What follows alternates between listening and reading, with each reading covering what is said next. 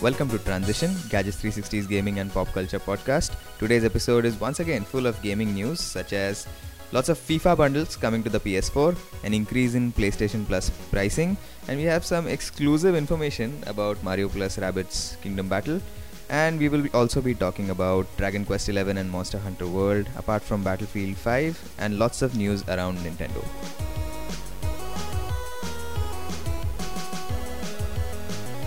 So, to kick off episode 30 of Transition, we have our regulars, which means our games editor Rishi Alwani is here. So does 30 mean our podcast is at the legal drinking age? I think it got there like 5 episodes ago. Still, gotta be sure, man. Yeah. That means the podcast can vote too. Alright, so friend of the podcast, teetotaler Mikhail Madnani is Yes. here. Yeah. More like coffee totaler, but okay. Alright, and I'm your host, Pranay Parab. So first of all, I think we should begin by talking about the most exciting thing to happen to PlayStation 4 as far as India is concerned. Agreed. Almost agreed.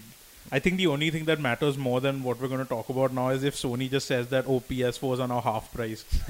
Because, basically for India, Call of Duty and FIFA are probably the biggest franchises. In addition to... Actually, that used to be the case before Uncharted 4, where you'd have to say that those two are the biggest. But I think with Uncharted 4, it's almost on par.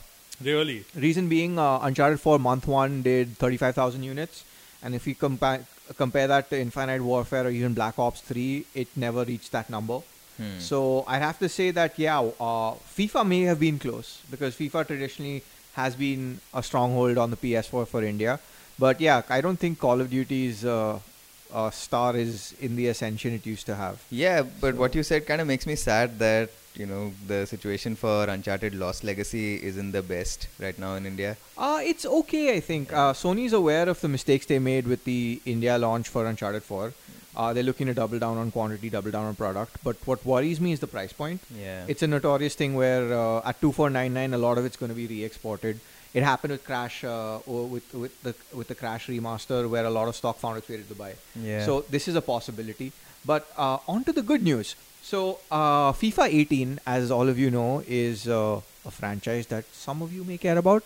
So this year, EA has decided to partner with Sony, which means Sony has marketing rights for the game, which also means that there will be bundles of PlayStation 4s and PlayStation 4 Pros with FIFA 18. Now, on Friday, Sony announced 4 bundles. One is basically FIFA 18 with the PS4 500GB, FIFA 18, actually more than 4 bundles if I'm reading this right. There are 5 of them. I'll just read them off. PS4 500GB with FIFA 18, PS4 500GB with FIFA 18 and a second DualShock controller, a PS4 1TB with FIFA 18, a PS4 Pro with FIFA 18 and a PS4 1TB with FIFA 18 and a DualShock controller. All these come with the FIFA 18 Ronaldo version of the game. Ronaldo.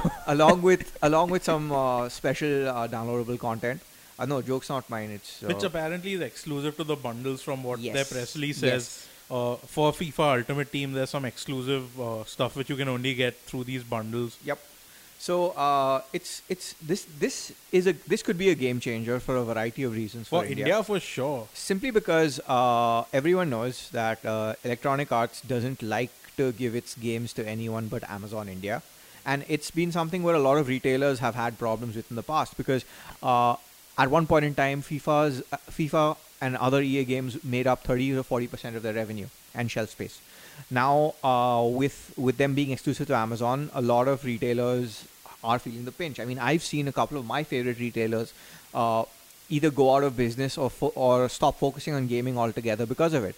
Now, fact of the matter is, because you have this bundle available, and Sony has traditionally been very aggressive with their bundling in India. Whatever bundle they brought in, I mean, with 2 exceptions, they brought in sizable quantities. The 2 exceptions being the PS4 with Street Fighter 5 and the PS4 with Tekken.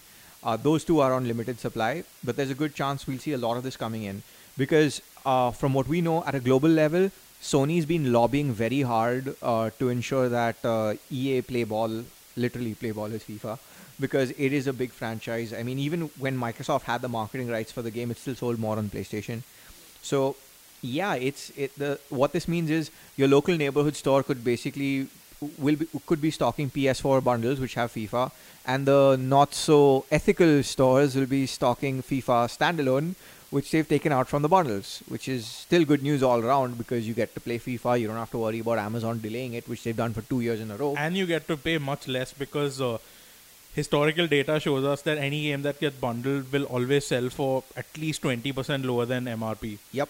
I mean, we saw that with Horizon Zero Dawn. The first time it got a proper price cut is once the bundle started showing up. Before that, it was still around 3,400 or 3,500. I mean, at the same time, it'll also be interesting to see how Amazon reacts. I don't think they would, simply because they've been doing their own unofficial soft FIFA bundles with the PS4. As in, when you go on their store page and you pick up and you want to buy a PS4 on Amazon India, it'll slyly show you a bundle where you can buy the game with buy the console with FIFA. So I don't think they'd react. I don't think they're in the power to react. A lot of this also has to do with the fact that Sony really doesn't play favorites. They've seen what's happened to other companies who played favorites, like Microsoft. So yeah, I think it's good news all around.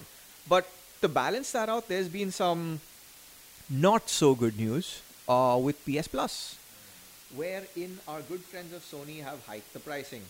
A 1-year PlayStation Plus subscription is now 4,439 rupees, which is previously it used to be 3,999. A 3-month PlayStation Plus subscription is 1,869, which is up from 1,599. And a 1-month subscription is 599, which is previously 576.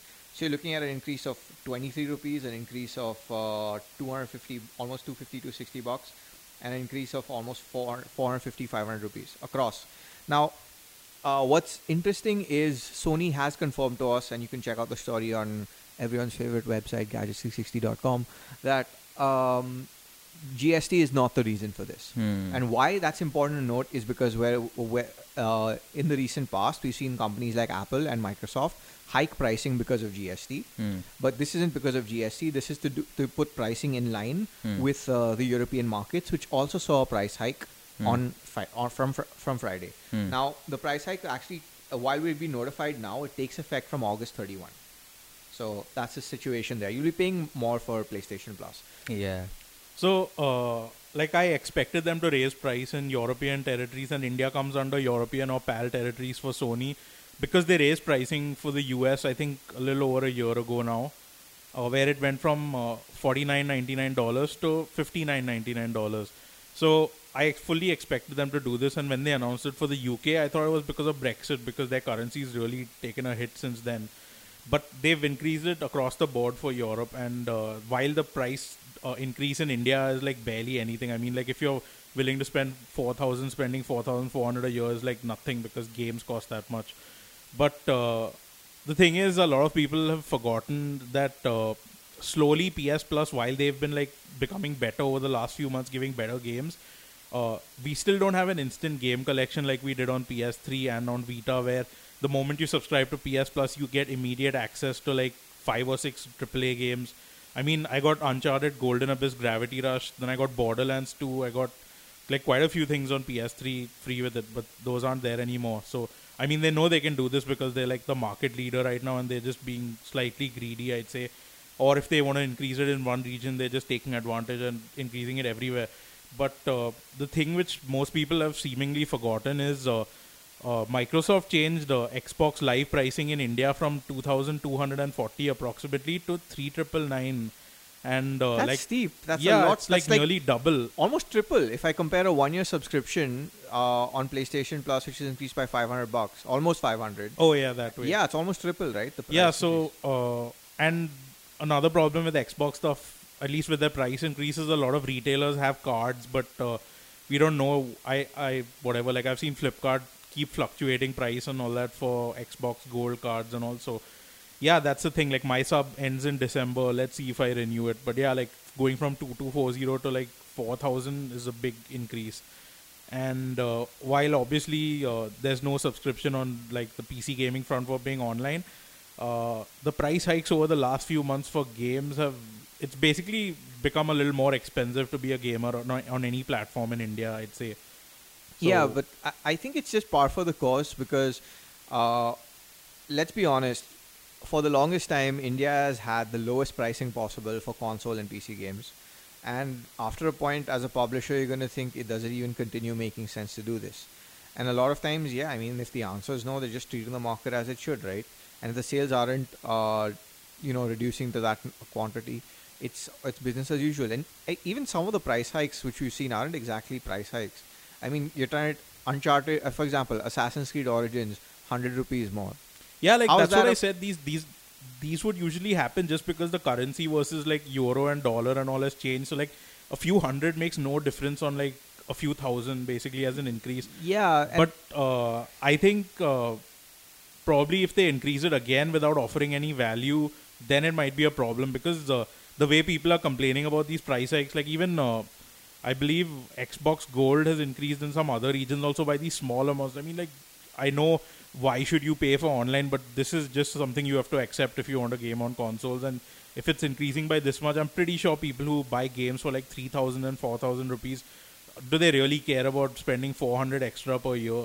I don't know, depends on the game also, right? But I do agree that, yeah, you have a situation where I think some of the outrage is unwarranted. No, I mean, most of the outrage for around all these issues is like when Valve announces some random change and people who don't even game on Steam will start complaining about it, on people who probably don't even have Steam accounts. So over here, I'm sure people who don't have a PlayStation who are like clinging to their Xbox and crying in the night are like, yes, our price hasn't increased or something. So most of the outrage would be that, but Sony needs to do something to improve their service if they want to continue increasing the price. Like, I think it's honestly time for them to cut out Vita and PS3 from getting PS Plus games. But they already are making their service better. Have you played Black Tiger? Have you played 5-star 1000 top rated? I actually got a platinum trophy in that, easiest platinum trophy ever. But and they're for the players, man. Aren't these like PlayStation exclusives? more like for the payers. So yeah, for those of you who don't know, what we refer to as Black Tiger, and I think Life of Black Tiger is the exact name, and that SEO bait of a title, best rated, top selling 500 whatever game, both are outed as shovelware on the PlayStation Network.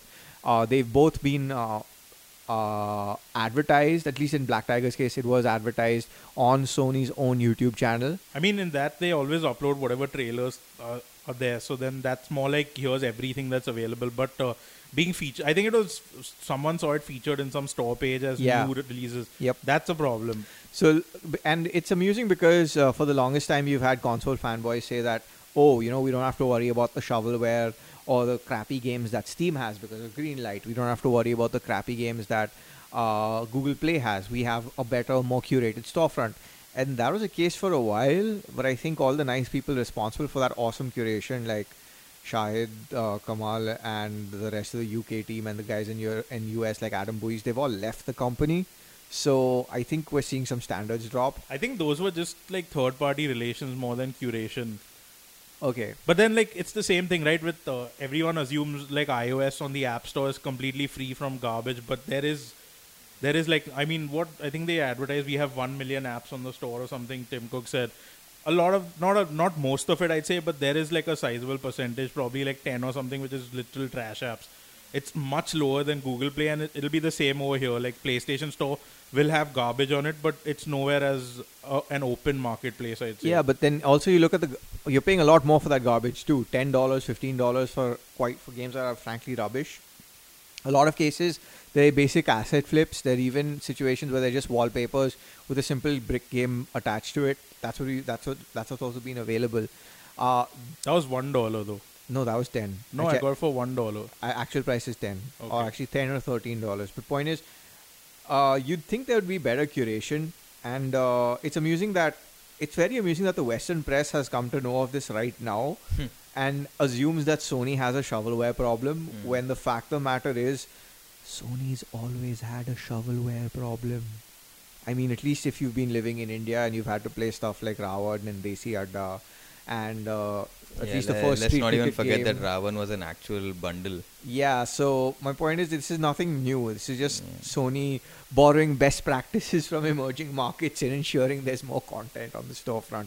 We even had an entrance exam quiz game for the PS2, which had a user interface that would make you cry. Like you could take a pencil and paper and make a better user interface. It was that bad. So yeah, I mean, while shovelware is a problem on every platform, I mean the Wii was notorious for it back in the day. It's the Wii U had like, what is that thing, Meme Run or something? yeah. Yeah, so there was this like, looks like some Flappy Bird clone with like the troll face and random nonsense. 360 no scope. So yeah, it's just a little hilarious that some people have finally like woken up and say like, oh, like PlayStation Store has shovelware on it. Like, where Yeah. have you been? Like, have you not been paying attention to the store at all and just like looking at, oh, big press, big AAA release, let's type out about it or something? Yeah, so that's the thing. I mean, it's. I think it's a necessary. I think it's a necessary evil in a lot of ways, because you have a situation where, I mean, from a platform holder, you want to make sure you have as many games as possible. You have to even show that you have that much value, right? You want to cater to every possible demographic, and along the way with doing that, I mean, you're obviously going to cut some corners and ensure that as many people get on board. But what's fascinating is how it's not even, for me, the fascinating part isn't the fact that they're on the store, but how do these guys get the cash to pick up a PlayStation dev kit? The dev kits themselves are expensive. You're looking, I think, $5,000 and $10,000 for a dev kit alone. So evidently there's a lot of people with sizable amounts of money that are able to port Android trash, able to port Steam trash, and bring it to PlayStation 4. And that means there is money in the ecosystem in some way or capacity. So yeah, to me that's the more interesting part than the fact that they're actually there. It's that they have the tools to get there. Because I know for a fact that there have been Indian developers, like for example Yellow Monkey, who's been working on Sky Sutra, where getting a dev kit was painful. Even though they had the money, it was still painful to get access to it. And if you have, shady developers who make horse racing games on Android and iOS suddenly show up on the PlayStation Store, I mean, evidently someone's got the money and the connection somewhere. Yep. So it's only a matter of time until we see at least half decent games like Clash of Clans and Candy Crush show up, as opposed to these. I think what those will actually probably happen through the new console programs which they have for devs in China. And Spain. Spain's got the same programs as well. Yeah, so China's become quite the market. In fact, some like especially for Japanese games, like there's this game in the Fate series called Fate Extella, which recently released on PC and Switch. I think last I checked, 75% of the sales on PC were from China, and the port and the release and pricing is pretty bad on PC for that. Because you're paying $50 and you have to buy $40 of DLC to get everything. On Switch, it's $60 for everything included. Yeah. So I thought it would bomb on Steam, but yeah, China's picking the slack because consoles are still not as prevalent over there. Like they just they removed the ban last year, right? Yeah, so, and right now, I mean, it's really cool because you have stuff like the Horizon Zero Dawn bundle, which has a custom controller just for China. You have Microsoft increasing publishing efforts to ensure local developers have a presence. But I mean, I don't think this will impact most of the games we get. Rather, what's going to happen is the existing games are going to see translations for China and support for China with local pricing. According to one analyst, Daniel Ahmed from Nico Partners, he said that the moment Watch Dogs 2 dropped to regional pricing for China, which was $35 instead of $60, they saw tremendous uptake in sales. Same situation with any game that's translated. Dungeon Defenders, I think, had a game that's I think 4 to 5 years old, had a really huge uptake in sales after having a Chinese translation, even though the game is really old. So I have a feeling that's good. I don't think it'll impact the content just yet, but it'll impact how the content's distributed and how it's localized. We're already seeing this with how the console and like non-mobile gaming market in Japan has been shrinking. Asia and China have been picking up their slack. Like the moment you have a game localized into simplified Chinese, it immediately sells a lot more. And a lot of games, like even the Yakuza games, they almost have day and date translations in China now for Asia, and those are doing really well over there. Meanwhile, we have to wait like almost a year for the English version. Yeah, and for those of you wondering how come we don't see any Hindi translations of games, there's very good reason for it. One, the console buying audience understands English, and two, it's been tried before and bombed tremendously. I think one of the older Need for Speeds had localized packaging, and I'm not sure if it had language options, but localized packaging. And Ubisoft has been looking into the option of localizing its games for India, but with Watch Dogs 2, at least there's a localization survey for that. Fact of the matter is, it doesn't make sense at this juncture. Mike, do you want to talk about some Japanese games? Always. yeah. I always want to talk about Japanese games. No, so some important localizations have been Yeah. announced. Well, one was announced at E3 with Monster Hunter World coming to PS4 and Xbox One with a PC release later. Now that's important because this will be the first time Monster Hunter will be on Xbox and PC. And also this will be the first time in a long time that a proper Monster Hunter game is coming on a console and not a late port like Monster Hunter 3 Ultimate, which was on 3DS and Wii U. So they've been releasing a lot of trailers and showing off all the weapons and showing off some quests and showing off combat. Basically just proving that this is a legit Monster Hunter. It's not one of those spin-off games or something. So yeah, that's very important. That's coming out before March 31st, so by the end of this financial year. But Dragon Quest XI released in Japan on 29th July, which was a few days ago. Square Enix confirmed it's being localized, and they haven't announced platforms, but we know PS4 is happening for sure. It is being released eventually on Switch as well in Japan, and it has a 3DS version, but no mention of those. And Dragon Quest 7, Dragon Quest 8, Dragon Quest 9, and some of the other spin-offs all were handled by Nintendo for localization and distribution over the last, basically since Dragon Quest 8 on PS2, which was, 10 years ago or Yeah. more. Yeah. That was the one which shipped with FF12 demo, I think. Yes. So yeah, it's going to be very interesting seeing how this is handled, and I think it's going to be the case where Square Enix handles the PS4 and probably ports it to PC eventually because it's an Unreal Engine 4 game. And Nintendo handles the 3DS and Switch, or just Switch versions when it releases. Again, coming in 2018. So it's going to be this is basically the first console Dragon Quest game since PS2 which is getting localized. So No, unless you count the DS as a console. home console. Yeah. Yeah, because that's the thing, right? Handhelds have been getting insane Japanese support since PS2, but PS3, basically half of them just gave up. Thank you Sony for that cell structure and for basically screwing up the launch. Not really. I don't- Yeah, that's pretty much what happened. A lot of games which were exclusive on PS2, they went multi-platform with 360, and now it's happening to some extent with doing a PC release also. But Xbox completely out of the picture for Japan still, even though last gen they had lots of Japanese exclusives. So yeah, Yeah, I mean, because if you're not money hatting them, they're not going to happen, right?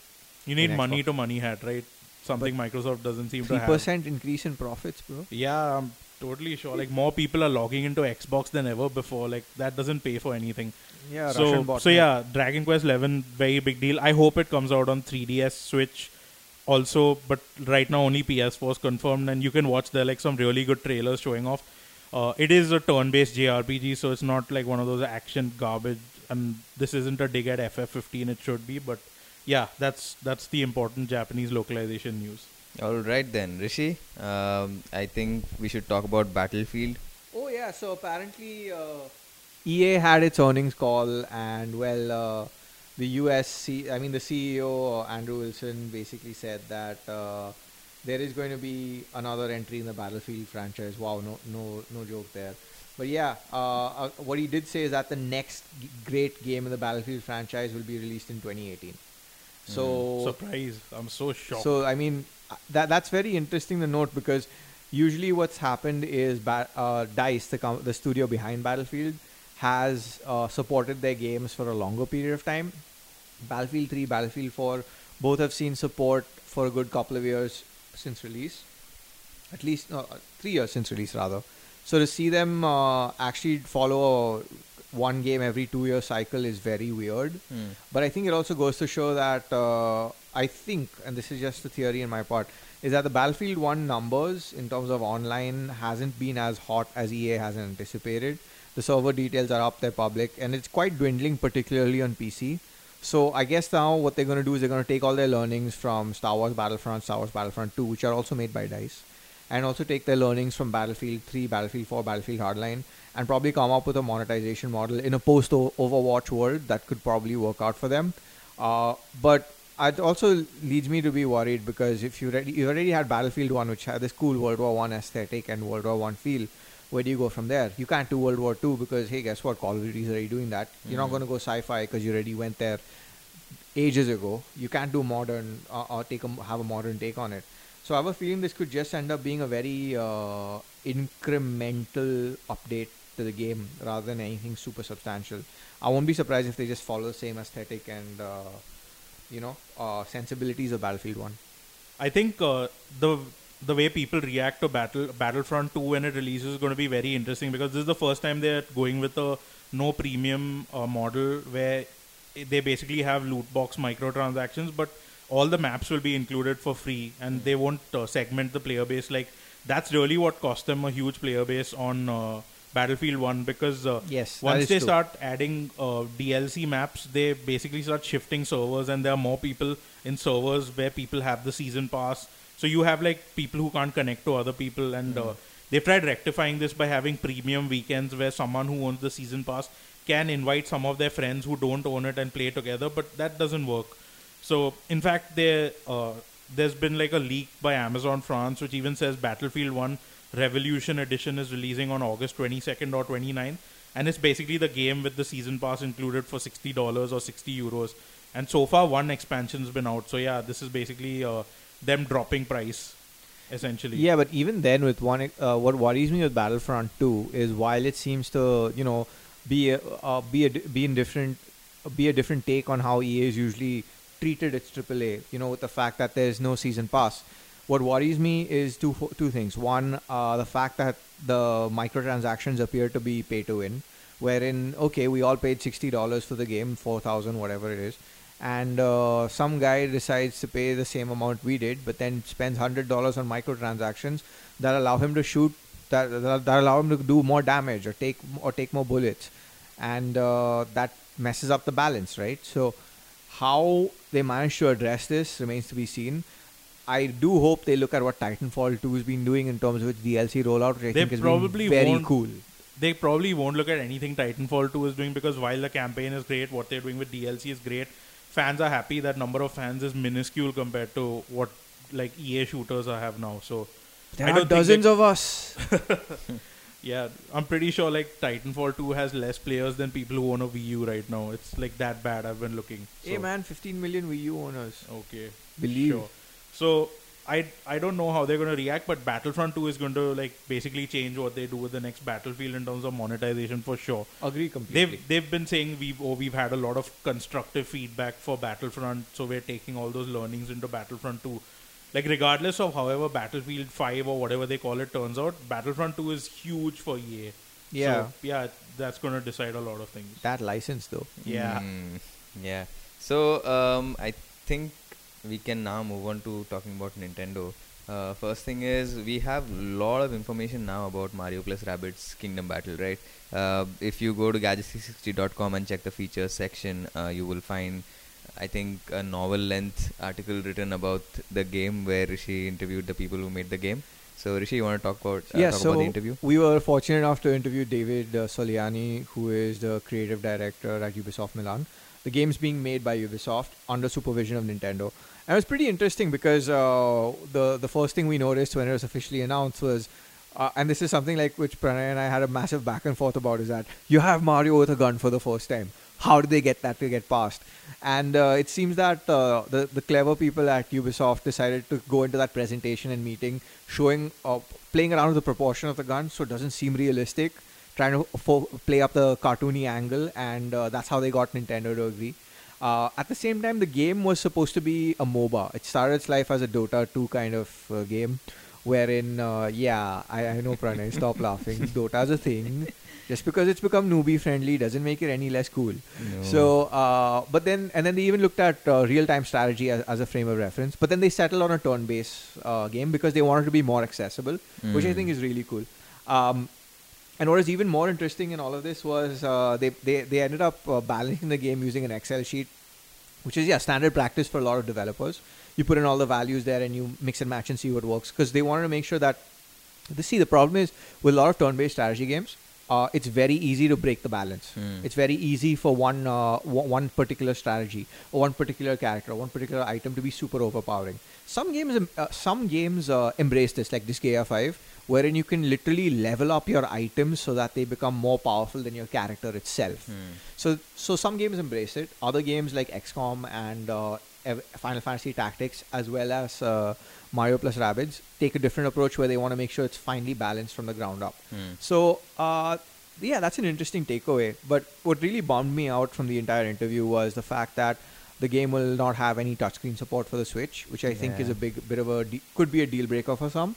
Reason being, when you look at this game, when you see it,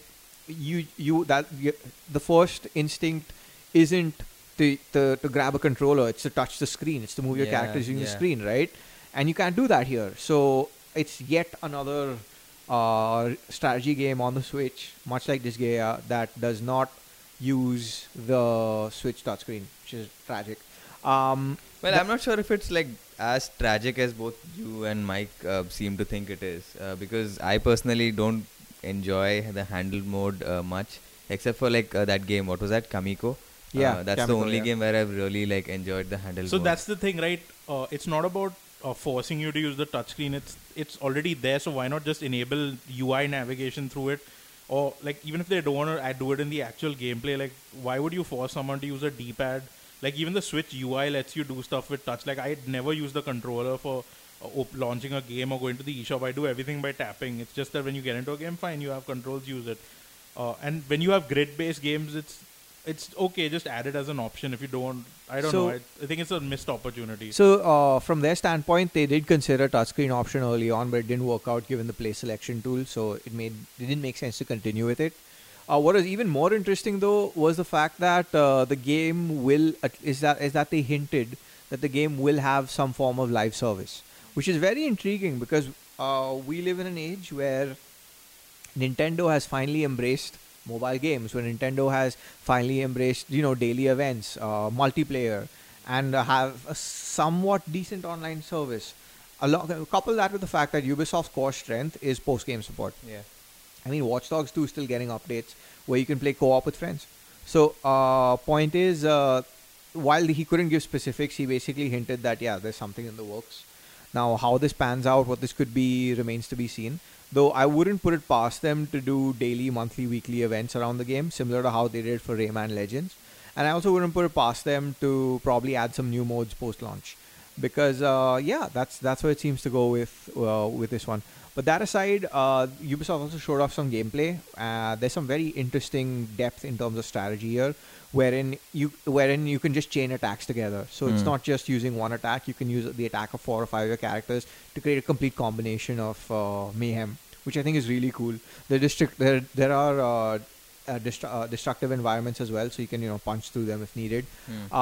There's a co-op mode that's also going to be there from day one, which is also pretty cool because it means that in case you're cerebrally handicapped like me, you can call on another pair of brain cells to take hold on to a Joy-Con and use it. So what's really nice is that the game works with all methods of Switch controllers.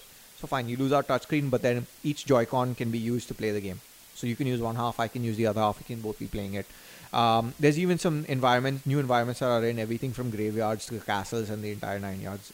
So that seems to be an interesting take on things. Yeah, looks quite exciting to me based on whatever we've seen so far and the stuff that these guys have been saying. I think it's coming out on August 29th. It's coming out a Yes. week after Uncharted: The Lost Legacy. Yeah, August 29th, same day as Yakuza Kiwami. And So- it is getting an official release over here for 3499 for standard edition and 5999 for the CE, which includes a Mario Rabbids statue from Ubisoft Collectibles. They make really good statues, but it's a Rabbids statue.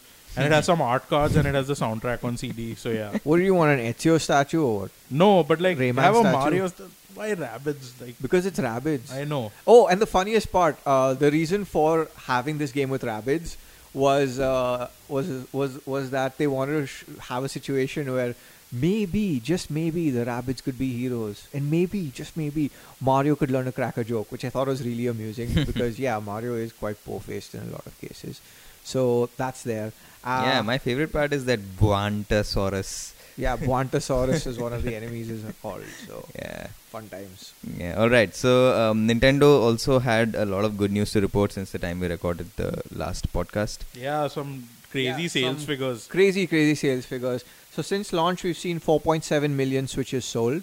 And they were surprisingly generous enough to even give hardware details of their current platforms, including the recently deceased and yet super awesome Wii U. So apparently the Wii U total hardware is 13.56 million units. The total software sales is close to 100 million, 99.97 million pieces of hardware sold. The Switch has done in this quarter 1.97 million. Switch software has done 8.14 million, which is a pretty good attach rate, all things included. The total Switch software is at 13.6 million, which is, again, if you look at on the total base of 4.7, that means almost 3 games per user, which I think is really cool. Then we're looking at a situation where the 3DS hardware slightly underperforming, I think, at 950k for the quarter. And the Switch software for the quarter is 5.85 million, which is, again, yeah, if you look at it in terms of attach rate, it's still very freaking good. Switch or 3DS? Sorry, 3DS. Yeah. I said 3DS. Okay. Yeah. And even total 3DS hardware lifetime to date is 67.08 million. And total software sales is 335.1 million. Like 5 games per every Switch user almost? Yeah, like how many Pokemon games have been released, right? That's minimum. Like almost everyone who has a 3DS has every Pokemon game. But yeah, 3DS is a beast, and they just released the new 2DS XL. Yeah, and on top of that, they even talked about sales of specific Switch titles. So how did ARMS do? It's at 1.13 million, I think. 1.18. 1.18 million, and this is a new IP which launched only on the Nintendo Switch system, which is basically like a simplified fighting brawler game, which everyone thought would fail, including myself, even though I enjoy it. And it's only 600k lower than Street Fighter 5, which is on PS4 and PC. I think a lot of it has to do with the fact that ARMS' characters are pretty cool, and the fact that you're not... What, you're trying to say people like Twintel more than they like Chun-Li? Good morning. I mean, did you see the response to Chun-Li in Marvel vs. Capcom Infinite? Yeah, but that's Marvel. Point is, so ARMS has been doing surprisingly well. Zelda's also sold pretty well too. It's added another 1.16 million. And the lifetime to date sales is 3.92 million, which is not... That's like almost one in every Switch owner has Zelda. Exactly, which is, I mean, no surprises right there. Yeah, also launch title, right? It is a surprise because Zelda is not always done well in Japan. It's more like a Western-focused title, but this time it did really well in Japan. But the surprise, I mean, not the surprise, Splatoon has sold like nearly 700,000 in 3 days in Japan only. Yeah, that's true. Yeah, so before we get to that, I'd like to make a point about Zelda. Remember, there was a point in time in the Switch's life where... That was in the US. I know what you're getting at. The one where it had more than 100% attach rate because they said that people bought more than one copy, like myself. Yeah, and also I think some people bought the copy of the game because they couldn't find the Switch anywhere. At that time, there was like serious supply issues. In fact, the Switch is still having a lot of supply issues in the US. Some retailers have resorted to selling the Switch only with 2-3 games bundled to it. So basically, instead of it being a 300 plus tax purchase, it's now 420 plus tax purchase where they bundle Zelda, Mario Kart, or Mario Kart ARMS or something like that. So in Japan, they did have a decent restock for Splatoon, but it's still like I keep seeing pictures of stores having 200 people waiting in line for a lottery to get a Switch and stuff like that. Yep. I mean, then we saw that again with Dragon Quest 11, but yeah, we'll get to that soon. But yeah, so 3.92 million lifetime to date on Zelda. That's a lot of people who are fine with weapon durability. You guys need better standards. You need to get good. Alright, Splatoon 700k sales. You want to talk about the game as well? So the Nintendo Switch has a playtime tracker which updates after 10 days for some reason, or if you have a mobile app which is region locked and you use it, you can check your playtime at any time. I haven't logged into that app yet, even though I'm using Splatnet 2 through the online app.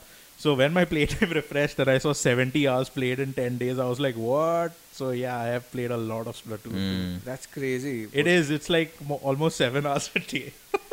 Yeah. And it's not Overwatch. What's Overwatch? There I mean, I haven't even go. downloaded the patch for Doomfist yet. If you compare it, what you've played in Splatoon on 7 days is essentially what I played of Overwatch in the first, close to the first year. Yeah. Oh, that's it? Yeah. Oh, I think last time I checked my Overwatch stats, it was like 400 hours or something for the first year. First year was roughly 70 hours. Okay, so yeah. You also played it, Pranay. Yep, I did. Both of us, I think, agree that the core game is like fantastic, but they have so many stupid design decisions. I mean, I can't voice chat. What's the point? Oh, I don't even care about the voice chat thing. My main problem with it is, suppose, like we tried this last time, Pranay and I wanted to play together against people. You can only do that in local, in a horde mode. And you can't add AI companions, so playing horde mode with only 2 people is kind of boring. If we wanted to actually play the multiplayer modes, there's a 50-50 chance we'll be in the same team. Yeah, you and I got like paired in the opposite team, and like when we played once online. Yeah. recently. So that happens a lot, and Yeah. the only way we can guarantee both of us playing in the same team is if we play a league battle. But to get to league battle, you need to reach level 10, which takes a few hours, and you need to play ranked and reach rank B minus, Yep. which is like 7-8 games being won after that. So it doesn't take that much time, but this isn't something which should be a problem in 2017. Like, suppose both of us buy Overwatch, we can just put it and patch it, we can play together against whoever. We can even play against AI with bots. That's something Splatoon 2 misses as well. Now, while I love playing Turf War, trying out the new weapons, treating each weapon as its own class and all that, unlock almost all of them by now. I think I'm level 24 and... the cap is 30. No, if I'm the not cap is mistaken. 50. Oh, nice. But you stop unlocking stuff after level 30. Like, you have all the weapons unlocked by So then. effectively 30 is the cap, right? Because if you're not unlocking new stuff after that, No, what's you the unlock point? more gear and all. You don't unlock, and you unlock the way to change gear. Like you can, what happens now is some gear has 4 ability slots, some has 1. So if you like a piece of gear which has only 1 ability slot visually, you can actually get more slots added to it, and you can do all that stuff after you hit level 30. So essentially, Splatoon 2's gear system has Gears of War. But it's not a failure like Gears of War is. I mean, you don't have to look shocked. I picked up an extra copy of Gears of War 4, which is like their premier biggest game of the last 1 year outside Forza, for $900 on Amazon. I don't know, man. That game's plot is basically K3G. It's all about loving your parents. Oh yes, I slipped a Bollywood reference in. So- Right. Anyway, so I yeah. wanted to check with you, what has your experience with matchmaking been? Because in my case, what happened was lots of times, like I was only like level 5 or 6 or something like that when I was playing online. Okay. So lots of times what happened was I was lumped together with somebody who's level 2, level 3 and level 15. And on the opposing team, we had like level 21, level 18, level 17, level 16. Okay, so I've had this problem on Overwatch on Xbox. On PS4, it's not really a problem because on PS4, I'm is it level or rank? I already forgot in Overwatch. 400. It's level. So I'm 500. 430 or something, and I usually get matched with 200 and above. So it's not. I don't think it's an issue because even at level 1, you can still use gear with 4 ability slots. You can still use that, so it's not that big a problem. But yeah, what shouldn't happen is you being like all under 10 in one side of 4 and everyone else being above 20 on the other side. I haven't had that happen yet, but I've heard the bigger problem, I think, is out of 10 games, I'd say 3 games I've had someone from one team get disconnected. Yeah, same here. And in a 4v4 game which gets over in 3 minutes, where you have to like cover turf with a certain ink color, even one disconnect means you've lost, basically. You're just like continuing for the next 3 minutes to get a little XP.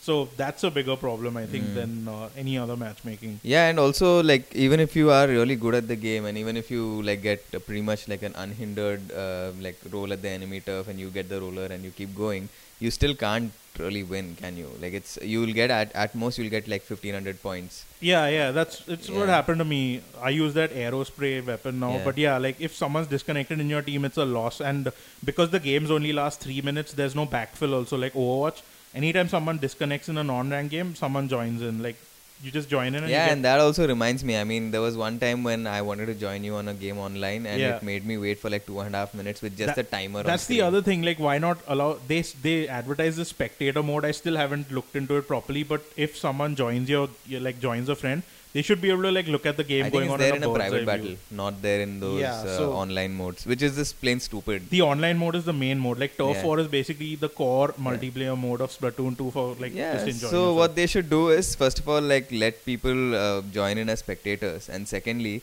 if somebody disconnects, then bring these spectators in and like put them into the game instead. Yeah, these are lots of multiplayer, at least for the last 5 year multiplayer QOL issues which other games have fixed and they launch with them. So, and these issues are a bigger problem because this is Splatoon 2. So they had these issues in Splatoon 1 on Wii U, but they didn't fix it. And no one cared because Wii U. Yeah, because like it had like Yeah. one person playing it. So, Yeah, but so yeah, what do you think of the campaign so far, the offline campaign? So offline campaign was like you're talking about the Octo Yeah, Canyon. Octo Canyon. Yeah, so that was fun. I mean, I did not know anything about having not played the original Splatoon game. I did It's not know. essentially a similar campaign. Yeah, I did not know anything about the character. What's her name? Kelly and Marie, right? Those two characters. Yeah, you put them together, it becomes Calamari. Yeah, so Holy squid. yeah, so I did not know anything about them, but I found that very interesting. And also, like, minor touches are so good, right? Because one of them, I forgot who is the one who introduces you to the campaign, So she's standing right there somewhere, just staring at the sunset or whatever. Then you start shooting her with. Suddenly the umbrella comes out. Yeah, the umbrella comes out. So small nice touches like that really. Have you tried like talking to her? I have, yeah, and she So- keeps revealing some random bits of information. And Right? she says, I could really go for pineapple free pizza right Yeah. now. So they have put in a lot of thought into it, and these are the things that really tell you that they've not been just putting in some offline campaign just for the sake of it. And also, I thought that the way they introduce you to the whole, like it's almost like a tutorial phase in the campaign itself.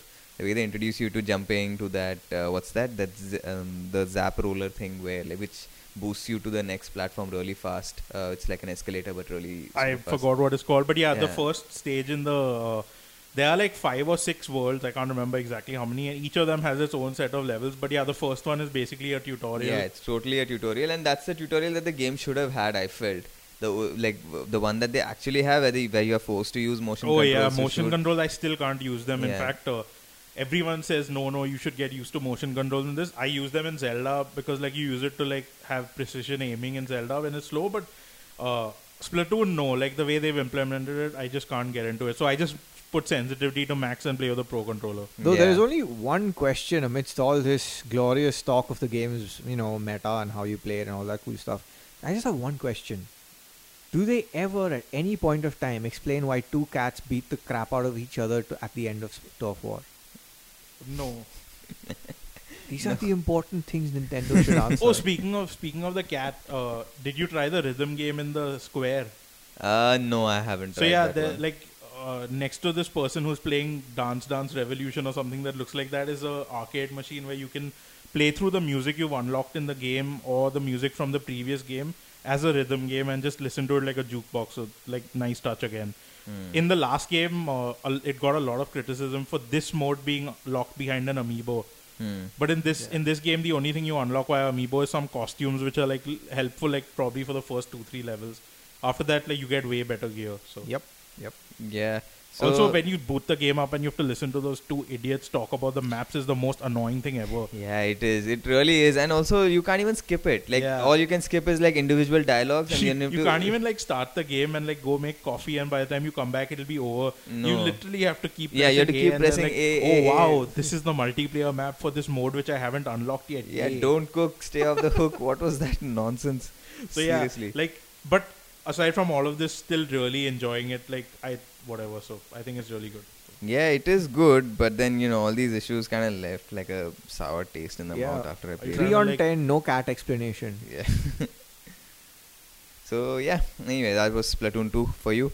What other games have you been playing this week, Mike? I know you have your entire life has been taken over by Splatoon 2, but I'm pretty sure you've been trying something else. Yeah, with all this Dragon Quest 11 hype which has been going on, I actually decided to play Dragon Quest 8, which I bought like day one. Like I bought Dragon Quest 7 and 8 just to check them out. But the most time I've put into a Dragon Quest game has been Heroes 1 and Heroes 2. Like Heroes 2 even you really liked.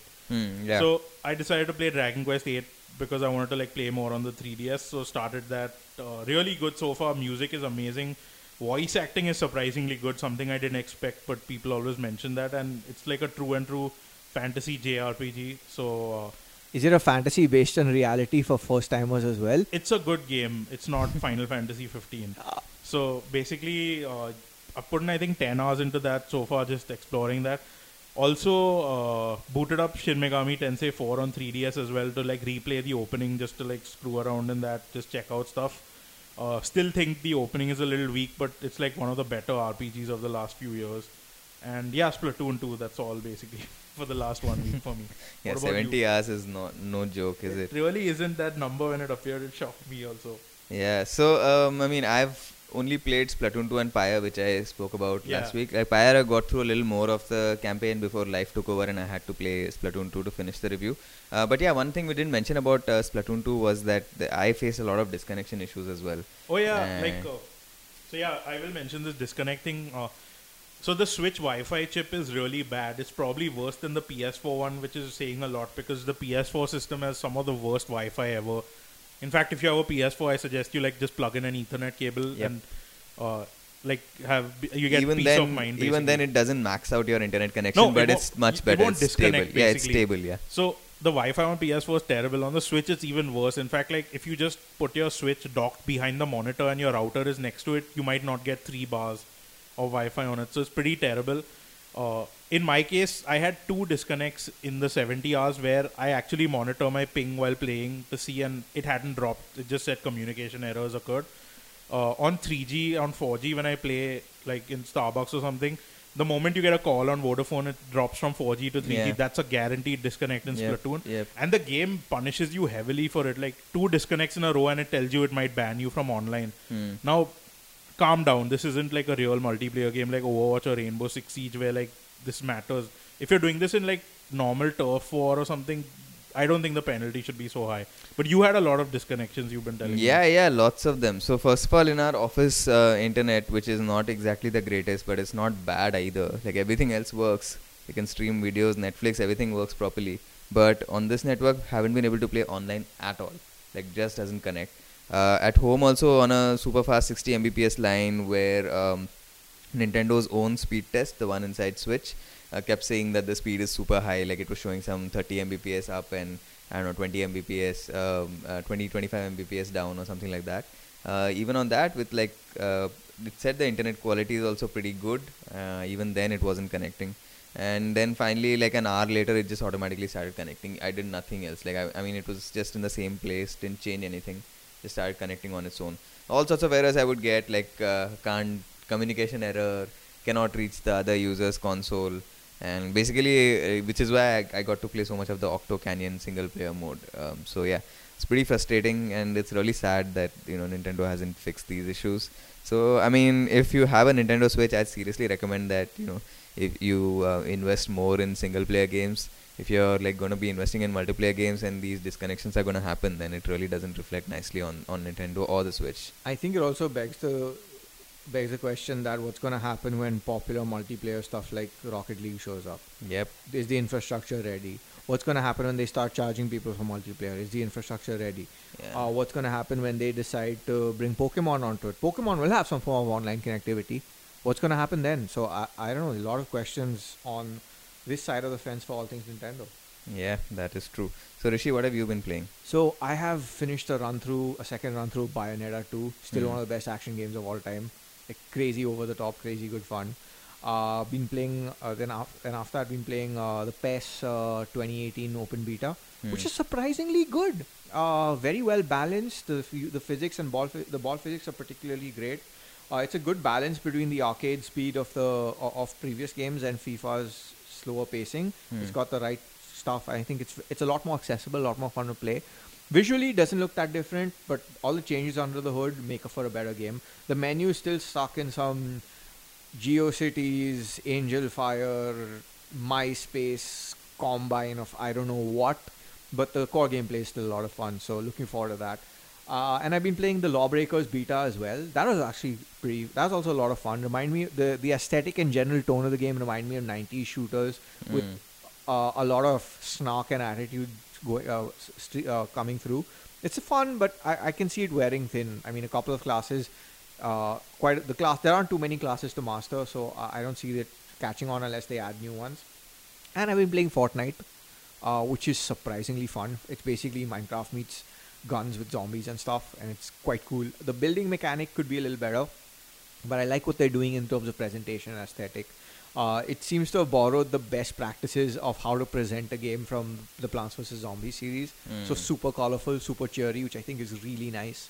It's got an almost Pixar-like feel to it, so I really, really like what they've done there. And aside from those, I've been playing Tacoma, which the review's been out on our site. It's pretty cool. You essentially, what you do is you're a contractor who's supposed to go to a spaceship, who's supposed to go on a spaceship to retrieve its AI. Actually, not a spaceship, a space station called the Tacoma, and retrieve its AI called Odin. And along the way, you piece together what happened to the crew and why they left, which is and it's very well written. It's one of the better written games of the year. It just is criminally short. I mean, considering games like Firewatch are at least 4 or 5 hours, here you're done in 2. I just felt that's wrong. But again, for a price of 500 rupees, I don't see that being a problem. You spend that much for going out for a movie, for God's sake. So that aside, it's pretty cool. So that's what I've been playing. Alright, that was quite the list. And that wraps up this episode of Transition, and we will see you with another episode next week. As always, don't forget to follow us on Facebook, Twitter, YouTube, and Instagram at Gadgets360. And you can also send in your questions, comments, feedback, hate mail, love letters at podcast@gadgets360.com. And the music for this episode comes via Magnus Solai Paulsen, whose album PPP is where the tracks are from. Thanks for listening.